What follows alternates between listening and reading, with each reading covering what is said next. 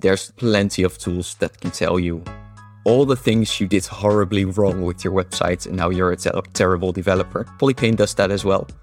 But I also try to then, tell you, instead of doing this, maybe you should do this. Or here's the remediation step.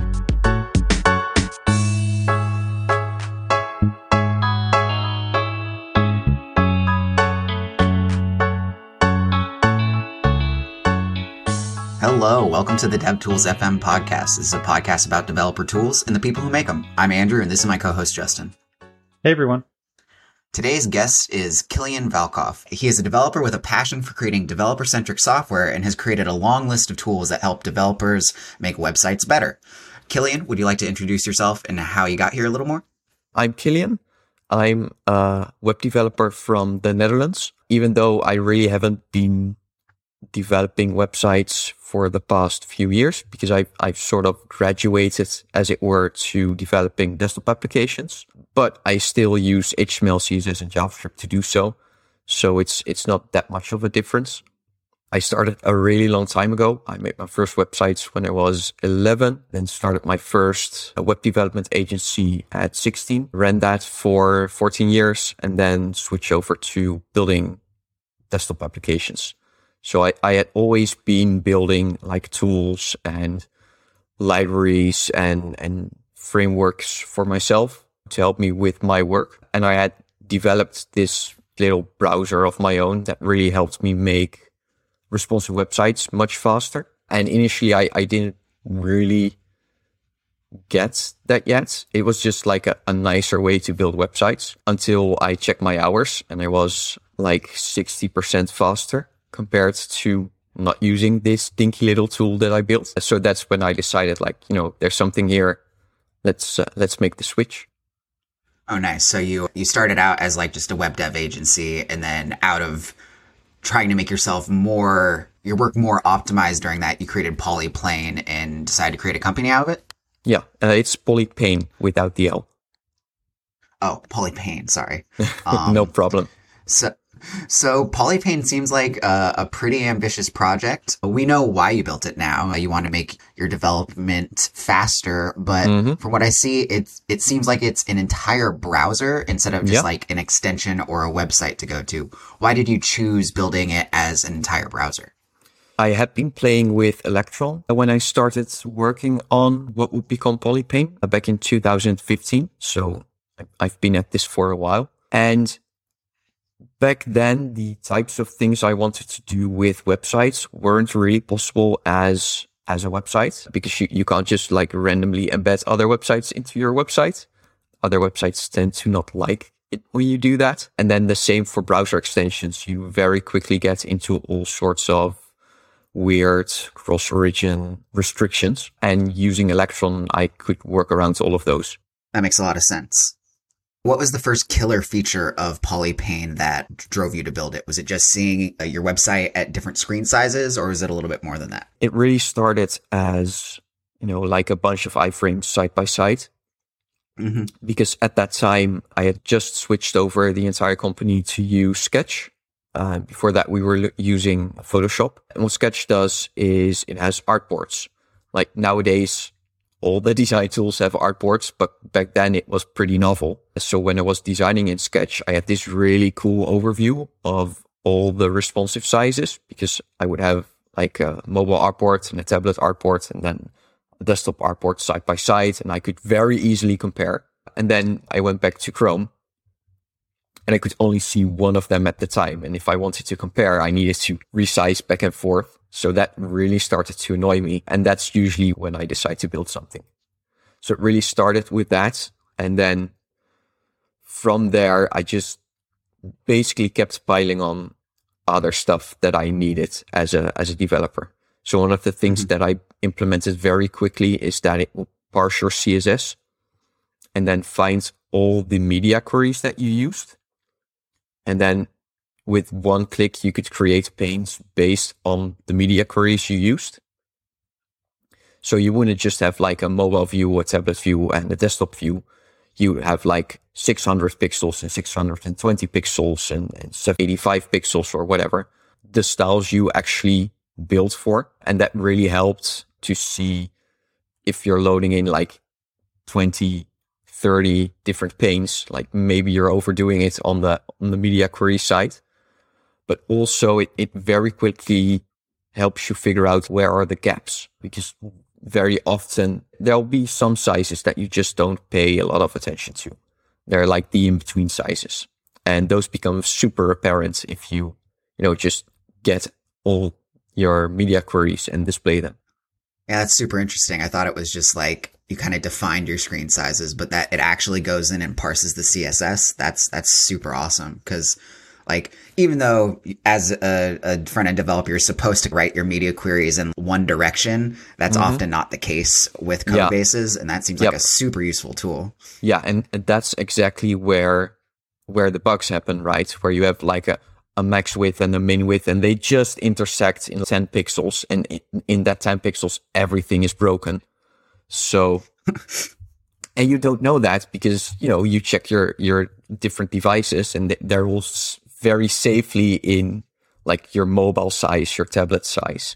And it's all these in-between sizes that break. A lot of developers don't really get is that on desktop, very few of the browsers are full screen for like most users. So while we all have our 27-inch 4K huge pretty monitor, your site is going to be viewed on a dinky Chromebook with a screen the size of a stamp, and they're only going to use half the screen for the browser because they have something else they want to see as well. And that's the type of size you also need to optimize for.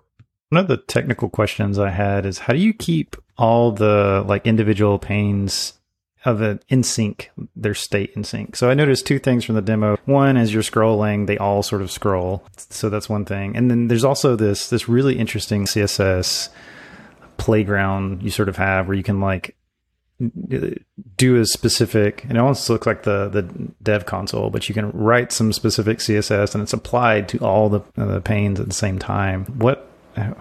How does that work? So just a whole lot of custom code.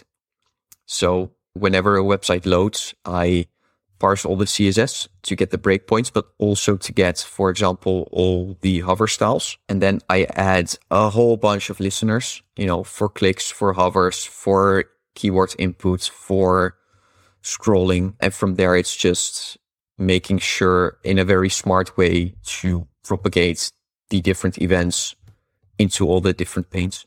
It's a lot of keeping track of stuff and then waiting for events to come in. I gotcha. That's cool. I notice it has a ton of different features and a ton of different tools built into it. In your opinion, what are some of the cooler ones that aren't just like those base case of responsiveness? I do think the hover syncing is really cool. So in Polypane, if you hover in any of the panes, the hover effects happen in all the panes. So that really brings like the idea that you're not looking at multiple instances of your site, but you're looking at your site that just happens to be shown at multiple sizes, because that's the dream. You want like the full overview. But then, so like usually when I explain the features of Polypane, it takes me over now. It's very hard to pick a feature like off the top of my head. But for example, I also parse all the metadata in your site. And then also if you have a web manifest, I download that. If you have OEmbed data, I download that. If there's a robot.txt, I parse that. So I give you all of this information, like your theme colors, your document viewports, your robots.txt data. And then everything that I can come up with that's usually a manual check, I just write code for. So for example, if you have a robots.txt, I just check whether the page you're currently at is blocked by the robots.txt or not for each of the user agents that you have specified in it. So Polypane will just tell you if you go to /wp-admin for WordPress sites, and then it will tell you this page is blocked for Googlebot, because that's what's in the default robots.txt. I just do that for everything. If you have things in your viewport declaration, like user scalable is no, or a minimum size, or maximum size. I show warnings for that because you're better off not putting that into a viewport because it breaks the web for some people. And then lastly, for that thing specifically, I take all the metadata and I reverse engineered how social media like Twitter and Facebook create their Open Graph previews. So I have pixel perfect previews of all of those, but then also using the exact same data that those sites use, because Twitter has their Twitter tags and Facebook has their Open Graph tags. So if you go to their documentation, they'll say you need to use Open Graph tags. But if you don't, then Facebook will just use the Twitter tags because they're there. And, Facebook wants to show the coolest looking preview. So it's just going to use the data that's there. But they don't have that written down anywhere. So I reverse engineered all of that for Twitter, Facebook, Slack, Discord, LinkedIn, and Telegram web. And then also the Google search preview. And I made sure that it displays exactly as it's displayed on those sites. So you can check your pages before your site's online.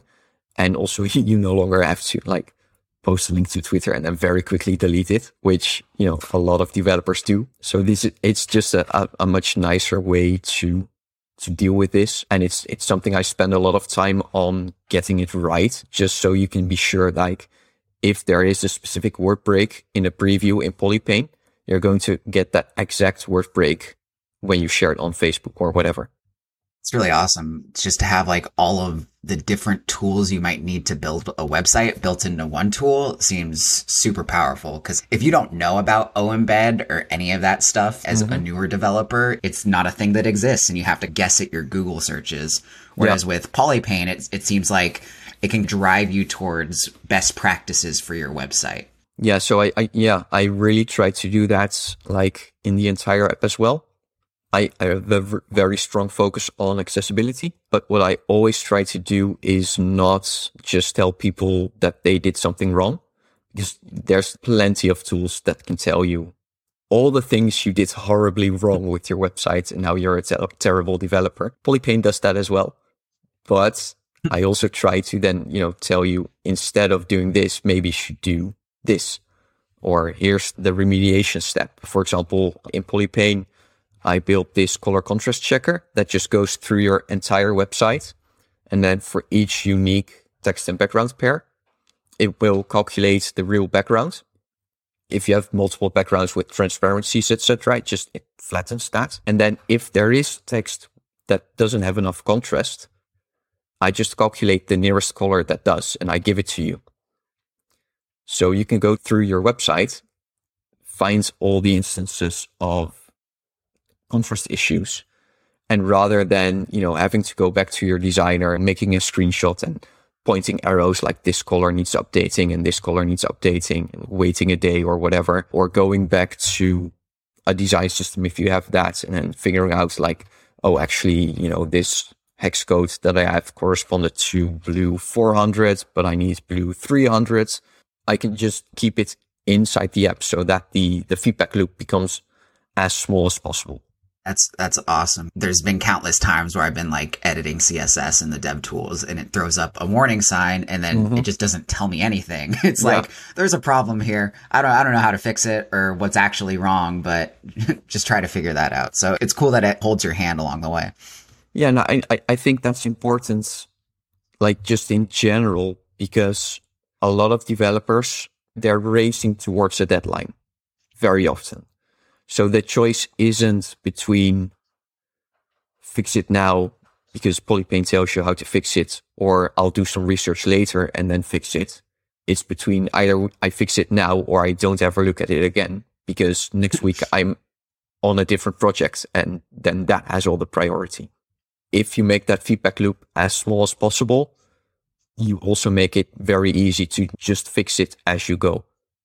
Let's talk about Electron for a second. I know that Electron can have a few challenges, performance among many others, often are talked about, but not necessarily in the context of if you actually know how it works and how to optimize it. Yeah. Given that you're creating a browser on top of Electron, it's more like the natural case of like why we're building this thing. So could you talk a little bit about your Electron experience, specifically like if there are any challenges of this? And I know that you're actually involved in Electron communities. So if you have more thoughts on just using Electron to build desktop apps, I'd love to hear about that.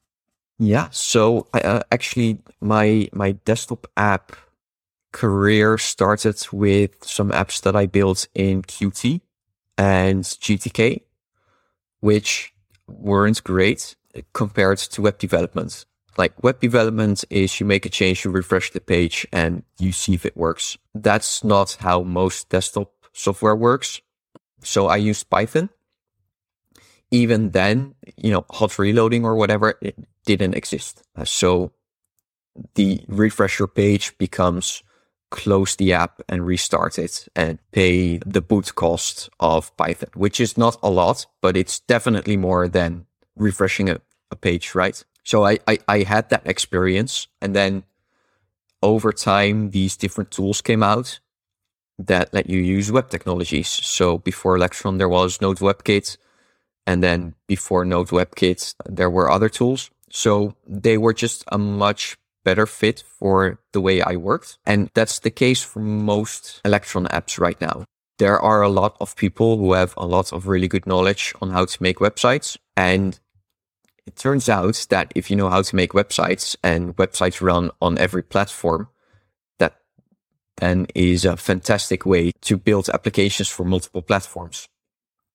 So for example, on Mac, like Mac users specifically are always very vocal about things being Electron apps, but then they're really only vocal about things being Electron apps that they know are Electron apps.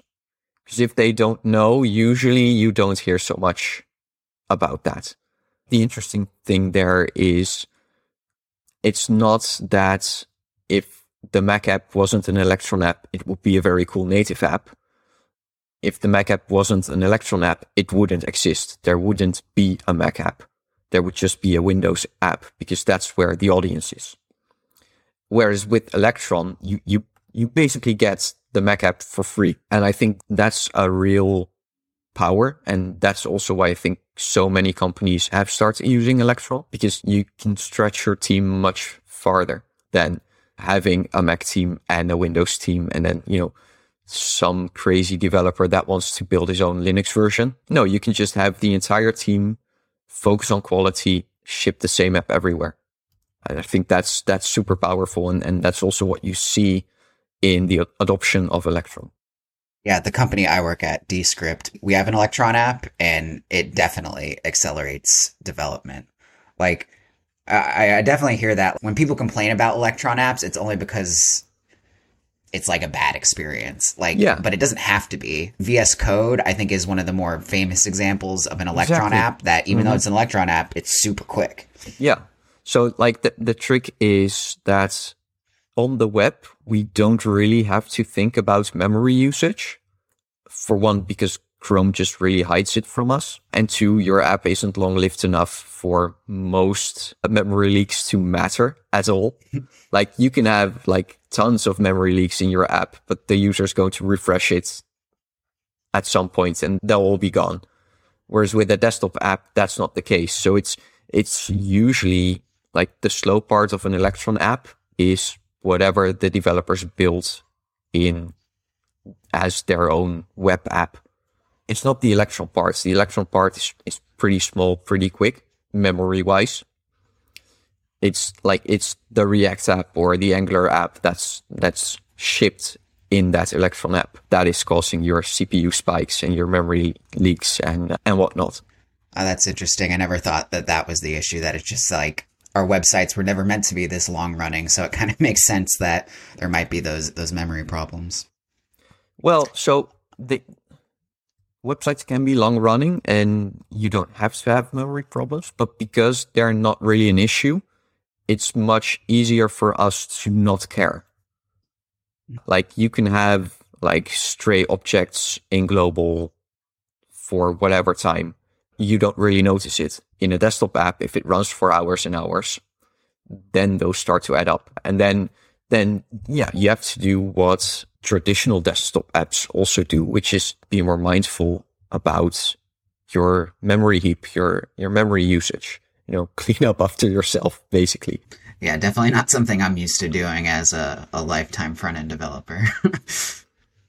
So you're part of, I think, the Electron steering committee or some form of that. How did you get involved and what do you help do? So if you use Babel or PostCSS, then there's this thing called browsers list. And that lets you say, I want to compile this code and it should support the latest 2 versions or Chrome 93 or everything but IE, stuff like this. So Electron is built on Chrome. So you could just fill in whatever Chrome version of Electron you were using, and then you get all these optimizations because you could very specifically target for, I just need to support this specific version of Chrome. But I found myself having to go back to the Electron docs all the time to figure out like what's the current Chrome version and then typing that over. So I wrote an NPM package that's basically just a lookup table, and we integrated that into browsers list. So now in browsers list, you can type, I support Electron 13, and then it'll translate that to the Chromium version for you. So after writing that script, someone from the Electron team asked if I wanted to join. And back then there wasn't a governance. It was just a group of people working on Electron. And nowadays I'm part of the Doxin ecosystem working group.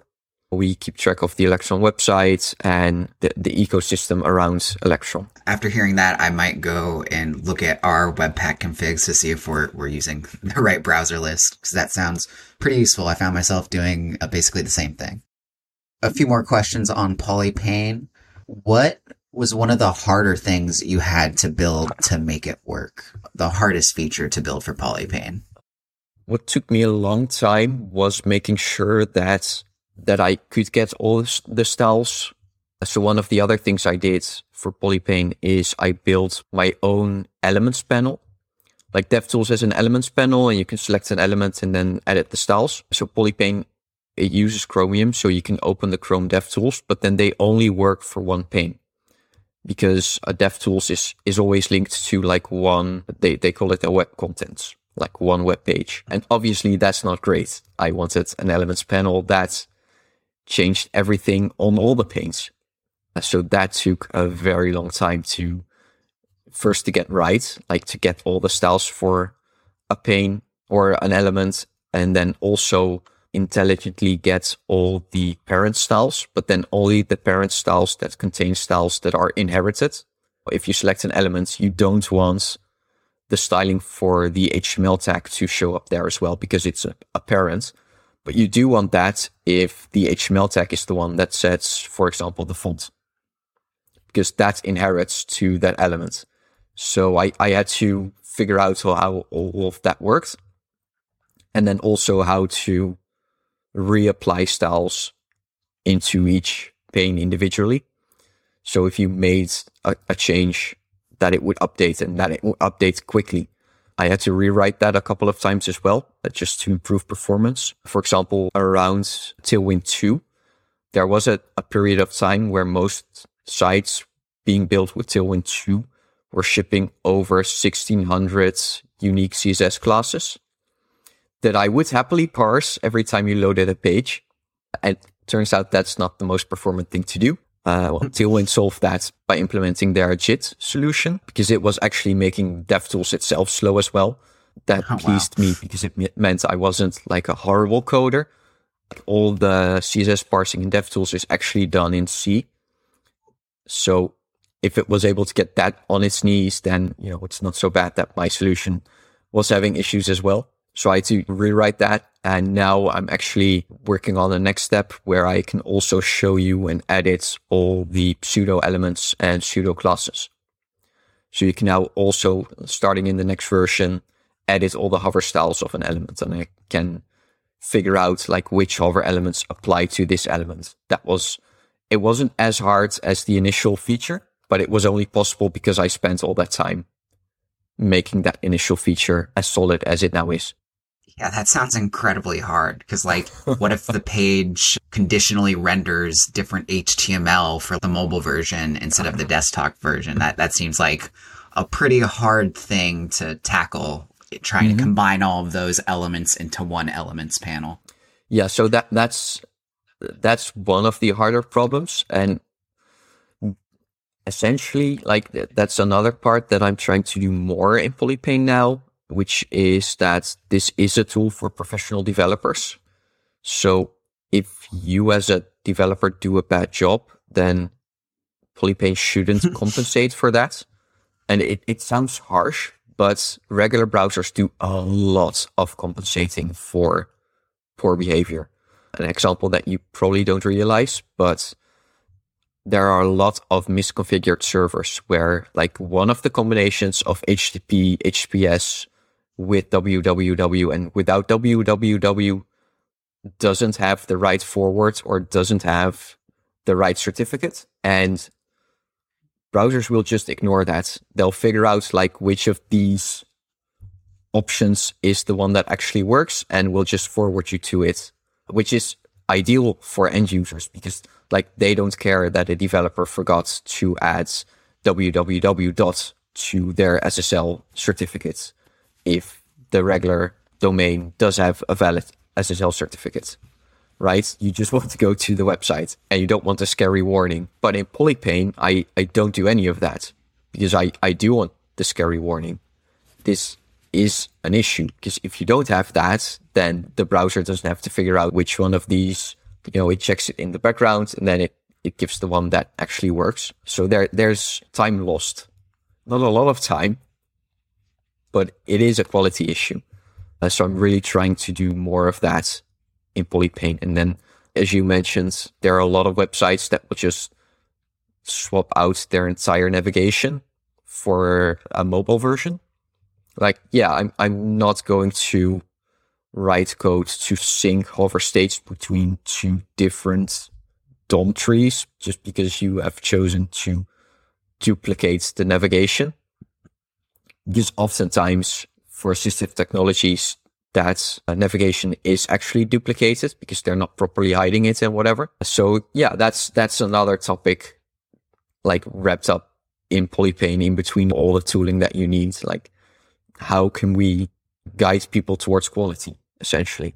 The privilege of building a browser for developers, though, right? Because there are definitely different expectations. It's like, this isn't the lowest common denominator where we just have to give the end user a good experience regardless of everything else. We want to force you in the right direction in some ways. Some friction is okay, though that also doesn't work for everyone. It's like a middle ground I have to find, because a lot of people will actually not appreciate you telling them that they can improve their website, to put it politically. But yeah, like, the end goal of Polypane is to have you be the best web developer you can be. Yeah, it's cool how many things you can unlock when you change the end user from just a regular person to a developer, and making the browser more of an integrated development environment instead of just having, like, DevTools be something that's just tacked on. Yeah, so that's how I very often explain it as well. Like, what if the entire browser was DevTools? Like, in a regular browser, obviously, DevTools is like this little box in the corner, because 99% of the people using this browser will never look at that box. So you definitely don't want to make it easy for them to get into that box. But with Polypane, that's all there is. That's all you need to do. So every UI element, every feature can be about making better websites, better web applications. This is kind of a trend of, like, more and more teams building browsers as dev tools. So we talked to Jason from the Replay.io team a while back, and they're doing the same thing. It's a browser dev tool that is a browser, and it's, like, specifically meant for debugging. Yeah. So these first class experiences can be really powerful. Yeah, they're doing very cool stuff as well. So switching gears a little bit, what do you think the future of web will look like? Do you think progressive web apps will kill Electron apps? Do you think Electron apps are here to stay? Will everything be WebAssembly in 5 years? It definitely won't be WebAssembly, however cool that is. It's just too much of like a different way of programming. that's super useful for very specific types of apps. Like the stated goal of Project Fugu or PWAs is to be like the Electron killer, or to make Electron obsolete. I don't think that will happen, like definitely anytime soon, but probably never. People are so used to there being apps, like, sure, we do much more in the browser now, but if you really use Zoom, then you have the Zoom desktop app. If you really use Figma, you have the Figma desktop app. There's just something to be said for much deeper operating system integrations. And that's always going to be difficult for PWAs because they have much more of a security risk compared to apps. Yeah. And with PWAs, you kind of seem to hit a wall a lot sooner than you do with an Electron app, because like you're going to inevitably bump up against what's available and what's implemented on all the different platforms, because support for progressive web apps is just very disparate among basically every place you can use one. Yeah. And then also, like, for some reason, you're still dependent on some type of browser cache on your operating system. And that can get wiped for whatever reason. And then your PWA doesn't work. And that's not great. An end user is going to experience that once and then never again, because they're not going to use the app they can trust. And also, like, the other part is I think PWAs have a very poor installation story. Like, Electron apps are just native apps, so they install like any other app. Like on Windows, you have Polypane setup.exe and you double click it and you get the little wizard and progress bar fills and then it's installed. And on Mac, you have to drag the icon to your applications folder.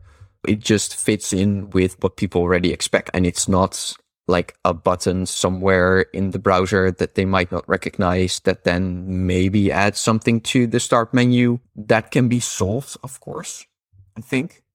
But then, like, the best way to solve that is, for example, what Windows is doing with WebView 2 now, which is, just be a much lighter Electron alternative that you can install. They have their challenges to figure, like, the installability, it being there guaranteed, just like overall stability things. Because all the other stuff, like, there's Web Bluetooth, there's Web MIDI, there's web, whatever. There's plenty of ways to talk to the operating system. But yeah, if your user doesn't know how to get your app, and then once they get your app, they somehow have to re-download it because something happened on their computer that they don't fully understand, they're going to forget about the tool. I think there's probably something here to be said about standards and its comparison to what we can do in user space. So you see the same thing with web components versus like frameworks, right?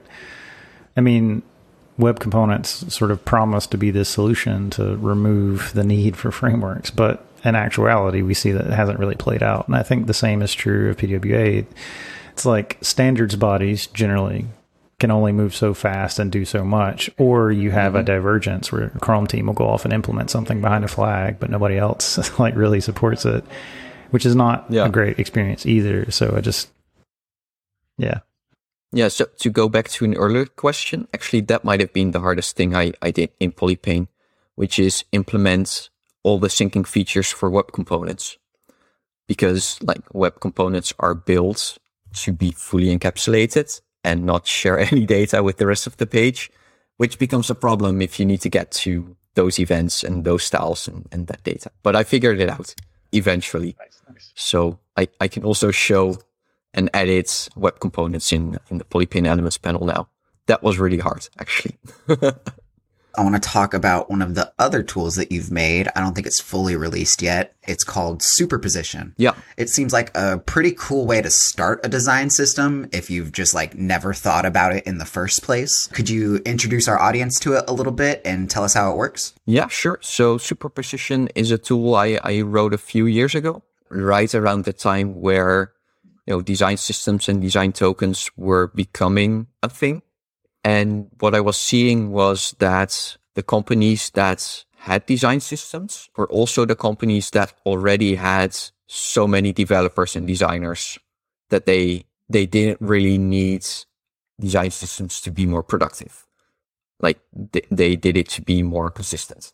So I was thinking about that, like design systems would be ideal for small companies that don't have enough people and don't have a large team, but to get a design system of your own, like not just copy pasting Bootstrap and adding different colors, requires a big team of developers and designers. So there's a bit of a catch-22 there. I was doing all this stuff in Polypane with parsing styles, etc. I came to the realization that for most companies, a website is actually an encoding of a design system.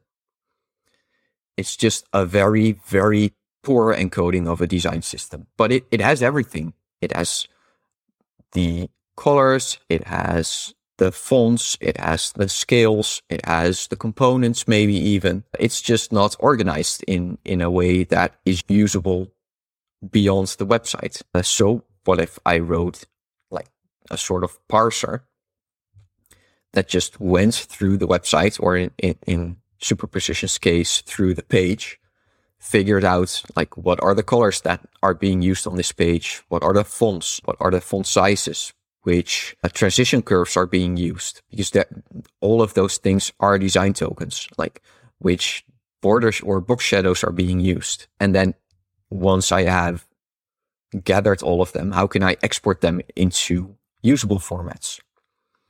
So that's what Superposition does. It just parses your page, figures out like what's actually being used. So like going back to that Bootstrap example, if you add bootstrap.css, you get literally all the colors in the rainbow, but your site probably doesn't use all of those, even if they're in the CSS. So I needed to check whether the colors in the CSS are actually being used. So it's this sort of like verification step of, is the thing that you're sending in terms of styles also being used? And then, export it basically to wherever I can export it. So CSS, JavaScript, I wrote an Adobe XD plugin and a Figma plugin. So you can have Figma open and Superposition open, go to a URL in Superposition, and then all the design tokens would just be there in Figma. So you can work on a new design and just use the colors of the website and use the fonts and the box shadows and whatever. This reminds me a little bit. There's another project called CSS Stats, which has a bit of a different focus. So it's like, it's more for giving you holistic information about the CSS on your page, is like how many color declarations are there and whatever. So you can like minimize and reduce it. But I like the framing of this is like parsing it and sort of interpreting underlying design system that might exist.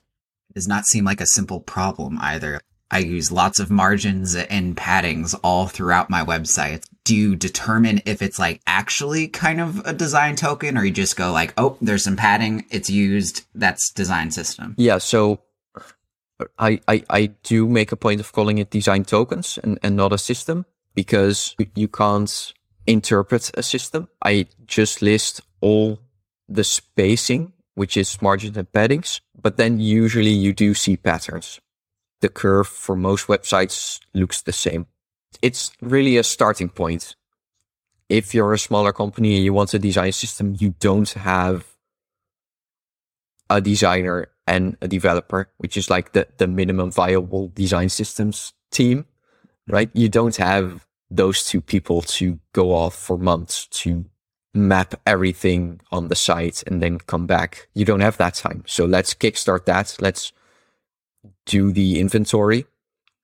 And then if you have that list of spacings and, there's 16 and there's 32 and you're like, yeah, that's nice. And then there's 35.7. You're like, yeah, that one goes, but the rest can stay. But it's much quicker, much easier to go from that point instead of going from the CSS, where it might not be 35.7 pixels, but it might be like 2 rems, which sounds much nicer, but it might be a really broken pixel value. You don't know. Does this tool help you with problems it might see with your tokens? Like, say, if the color contrast is off?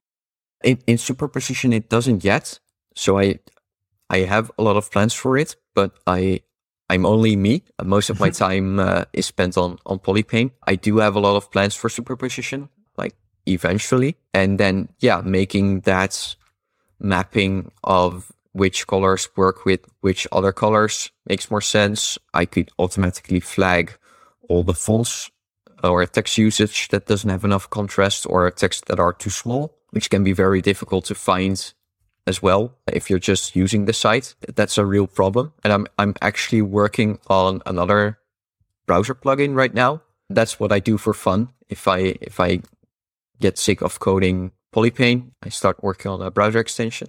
I haven't had enough browsers. Need more browsers. So I took the color contrast algorithm that I wrote for Polypane and I created an extension that would just automatically fix contrast issues for people. So no matter which site you visit, I just bump all the contrasts or add a background color. So then that's a solved problem, not for the website owner, but for the website visitor. And at the end of the day, it's they that matter. And I'm now also working on like the next one in the lineup, which is one that just bumps all the fonts up to a minimum size. Like the idea being for the contrast, you could switch to like high contrast mode or write your own user style. But either that's very geeky or it's super hidden in settings somewhere. We can do that, but most people can't. But most people would still like a readable website. So, if we can just give them the big button to push to fix the website, why not do that? I really think browsers should do that, but for some reason they don't. And then the same with fonts. Like you could zoom in the entire website, but that's usually not the experience you want. You want the site as designed because that's mostly decent. It's just there's this bunch of small text around a form or whatever. You just want to bump up that text size so that you can read everything without squinting or whatever. And also without zooming in the entire page and then breaking the layout because the developer didn't test that, etc., etc. As you can see, like all these projects overlap. Like there's stuff in Superposition that I can then bring to Polypane. There's stuff in Polypane that I can bring to that browser extension. And then it just all works together coding wise to focus on different people. It's an awesome way to approach it. And with that, I think we should start moving on to the tooltips. My first tooltip, I just found out about it today, is web page test. It is a pretty advanced web page test tool. It tests your website. It runs it multiple times and then gives you a whole bunch of different stats and like actionable feedback to fix them. So for example, I work on basically the viewer page for a video on Descript, and I just popped it into here and it told me that I was not compressing the subtitles for the video, which like I would have never guessed by looking at the developer tools. This tool pointed out to me immediately, and it's awesome to have that actionable feedback. And this really ties into what you build because you're all about this actionable feedback built into the developer tools. Yep. Yeah. This site is really good, and they've been working on it pretty extensively as well. It's gotten really fast, and it has been adding a ton of features. So it will also do SSL labs test now for the HTTP certificate. And that used to take like literal minutes. And now it's just a matter of seconds, and they've parsed your entire SSL certificate to figure out like if you use the right algorithms and if you have the right settings for the SSL certificate. It's really nice. Yeah, web page test is great for performance tests. They've been around for quite a while now. Yeah, but they're good. And it's good to have as many battle-hardened tools around you as you can. So I have 2 Rust-related tooltips this week, given that I've been working in Rust at Oxide. So the first is one that I discovered on Hacker News this week. It's called SeedRS. We talked a little bit about WebAssembly. So SeedRS is an Elm-like framework for building UI in Rust. Yeah, it compiles everything to WebAssembly, and there's a communication layer between WebAssembly and the DOM. And so if you want to build UI in Rust, there you go. That sounds interesting. I don't know. I don't know if I'd want to go there, but like, do you do CSS in here too somehow, or like you can specify CSS? Oh, is it very close to Elm? Not very close. No, it uses a similar model. Okay, because I think it's a shame that Elm never really took off the way other frameworks have taken off.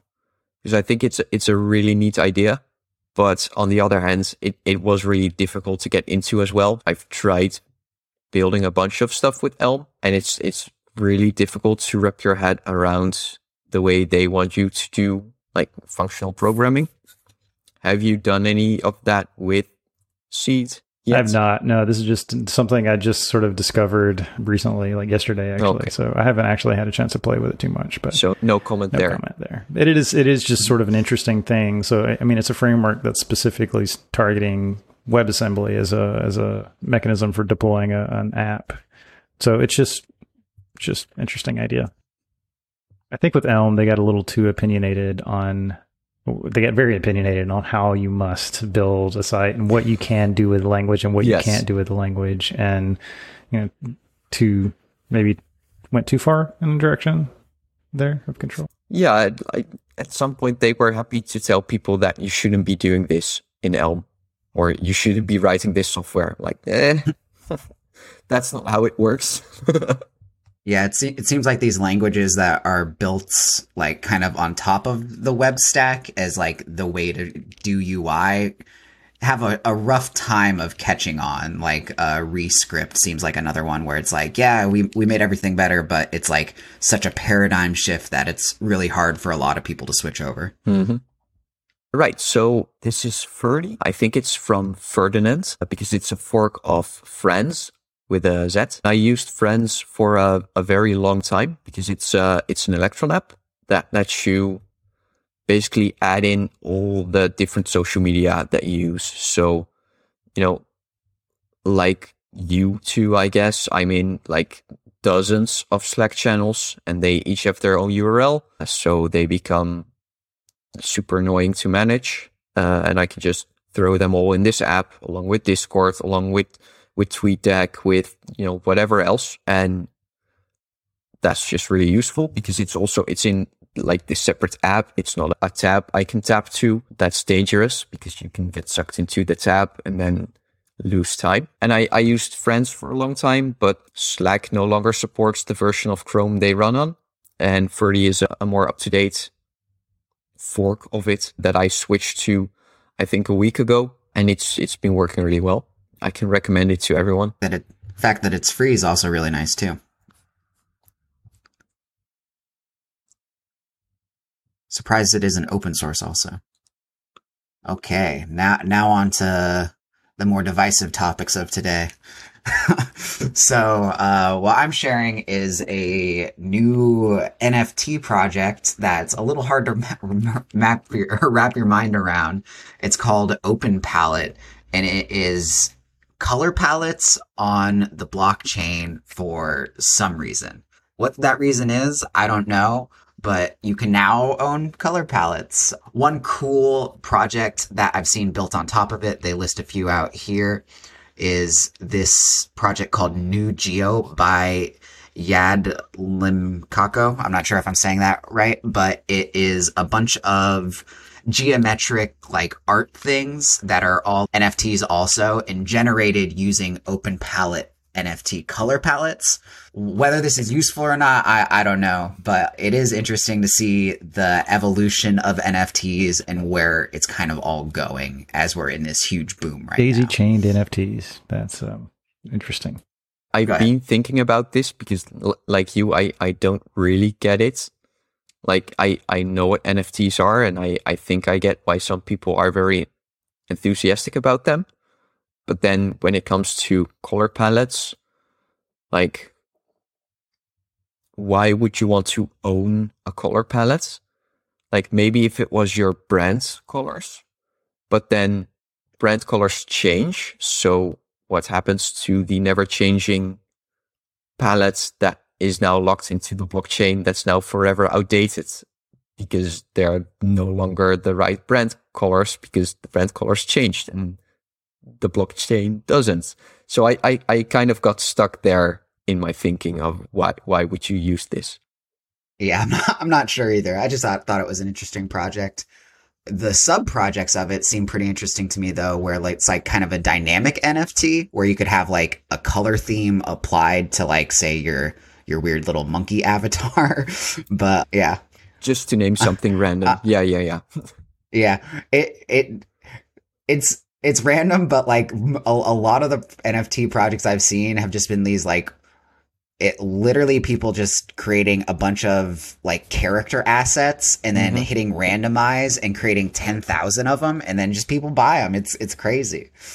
So it's a actually, wild world we live in right now. Well, we can get into that because I do think that's pretty clever because it's basically trading cards. Like if you get Pokemon cards or whatever, they'll have some attributes and then some cards are better than others and then some cards are shiny or whatever. And these NFTs are the same. They're generated, they're minted, and at that point they're given like attributes, and then some attributes are rarer than other attributes. And then sure that like that makes sense to me in that I can see that it's the same as trading cards.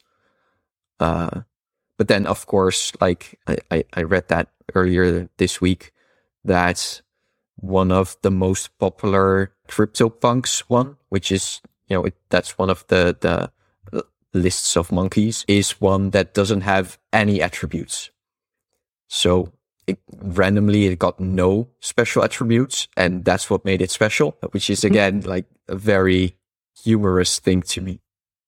It's funny you mentioned Pokemon because back in 2017 when the ICO boom was happening, me and a friend were like, let's make Pokemon on the blockchain. We called it Cryptomon. And it was before we really even knew about NFTs. That's probably what the implementation would have ended up being. But I do think that is an interesting use case. Yeah, and now's your chance. Like we can I don't want to build it anymore. Like, I don't think I have the brain for it. It's a very different way about thinking about code. Like, I wanted my Cryptomon to be able to evolve and level up and stuff, but doing that on the blockchain is not all that simple. And then, like, of course, I'm making a Pokemon alternative. I want to have battles. It's like, well, how do you do battles? Do you do them on chain? Does each battle cost you $180 in gas fees? And then it's like, you get like, oh, maybe all the battles are off chain and we're just storing them on. And it's just like this weird roller coaster of odd roadblocks. But if somebody else does that, now's your time. Now's your chance. No, this is an open call to anybody who wants to take the idea, go and run with it, make all the NFTs that we've created already into a trading card game. That'd be pretty fun. Feel free to steal my idea. Yeah, so I'm still on the Rust kick. This is a tool called Tari. I think I'm saying that right. So Tari is you can think of it as Electron alternative. We mentioned WebView 2 as a thing. So it tries to generally rely on the system's rendering engine, and then it has a Rust backend. So the interesting thing about Tari is the security model. It's got a pretty granular security model of like how you control how it communicates with the web process and what permissions the web process has and everything like that. So if you're looking for something and really want to fine tune the security model, this could be an interesting option. I feel obliged to say that Electron also does have that very fine-grained security model. Maybe even more so. The dev behind Tori makes a point of it to very often point out how Tori does something that Electron doesn't or whatever. And most of the times it's not entirely true, or it's worded in such a way that, Yeah, that's a good context. Yeah. I mean, I think that's the other thing to just really call out is like a tool like Electron that has so many people behind it and working on it has a lot of capabilities. You just have to put in the time to really understand what they are. So before you sort of throw the baby out with the bathwater, it's like understand what's happening. Yeah, so for example, for Electron, we have very extensive docs on how to get the security model right, and also very strong defaults. So now, if you download Electron now, you won't be able to do all of the stuff that you used to be able to do. Like, 2 or 3 years ago. That's much safer. I do think there's something to be said for, use what's on the platform, because in a lot of cases that's going to be fine. But then you also get a lot of certainty if you know the exact version of Chrome that you're shipping, instead of WebView 2, which WebView 2 specifically has a very up-to-date version of Chromium as well. Because it's basically whatever is running at that point in time on your Windows machine. But then if you switch over to Mac, you're using whatever version of WebKit happens to be running on your Mac. So you still end up doing a whole lot of cross-platform, cross-browser testing that you need to do. So there's pros and cons. Yeah, for sure. Last dev tooltip of the day, Color D. I have gone through quite a few color parsing creating packages in the past 4 or 5 years. And I recently started using this one essentially everywhere because it is much smaller and much faster than other color tools out there. So the biggest one on NPM is called Color, which makes sense. And then the second biggest one is called Tiny Color. But Color D is much smaller. It has plugins, which are really nice to use. So I was able to get rid of a lot of my own code to work around weird exceptions or stuff that didn't quite work or stuff that was outdated. For example, hexadecimal colors with transparency.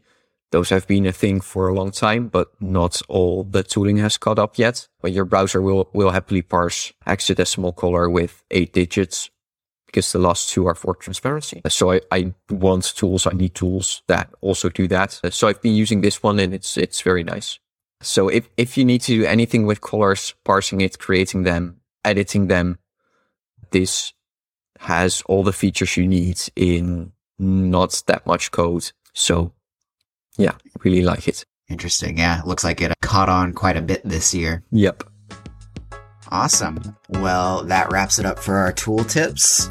And that's it for this week's episode of DevTools FM. Thanks for coming on the podcast, Kilian. It was a lot of fun talking to you. Thanks for having me. You have a unique view on what browsers and tools should be. So I think this was an awesome conversation. My pleasure. Yeah, great having you. Be sure to follow us on YouTube and wherever you consume your podcasts. Thanks for listening.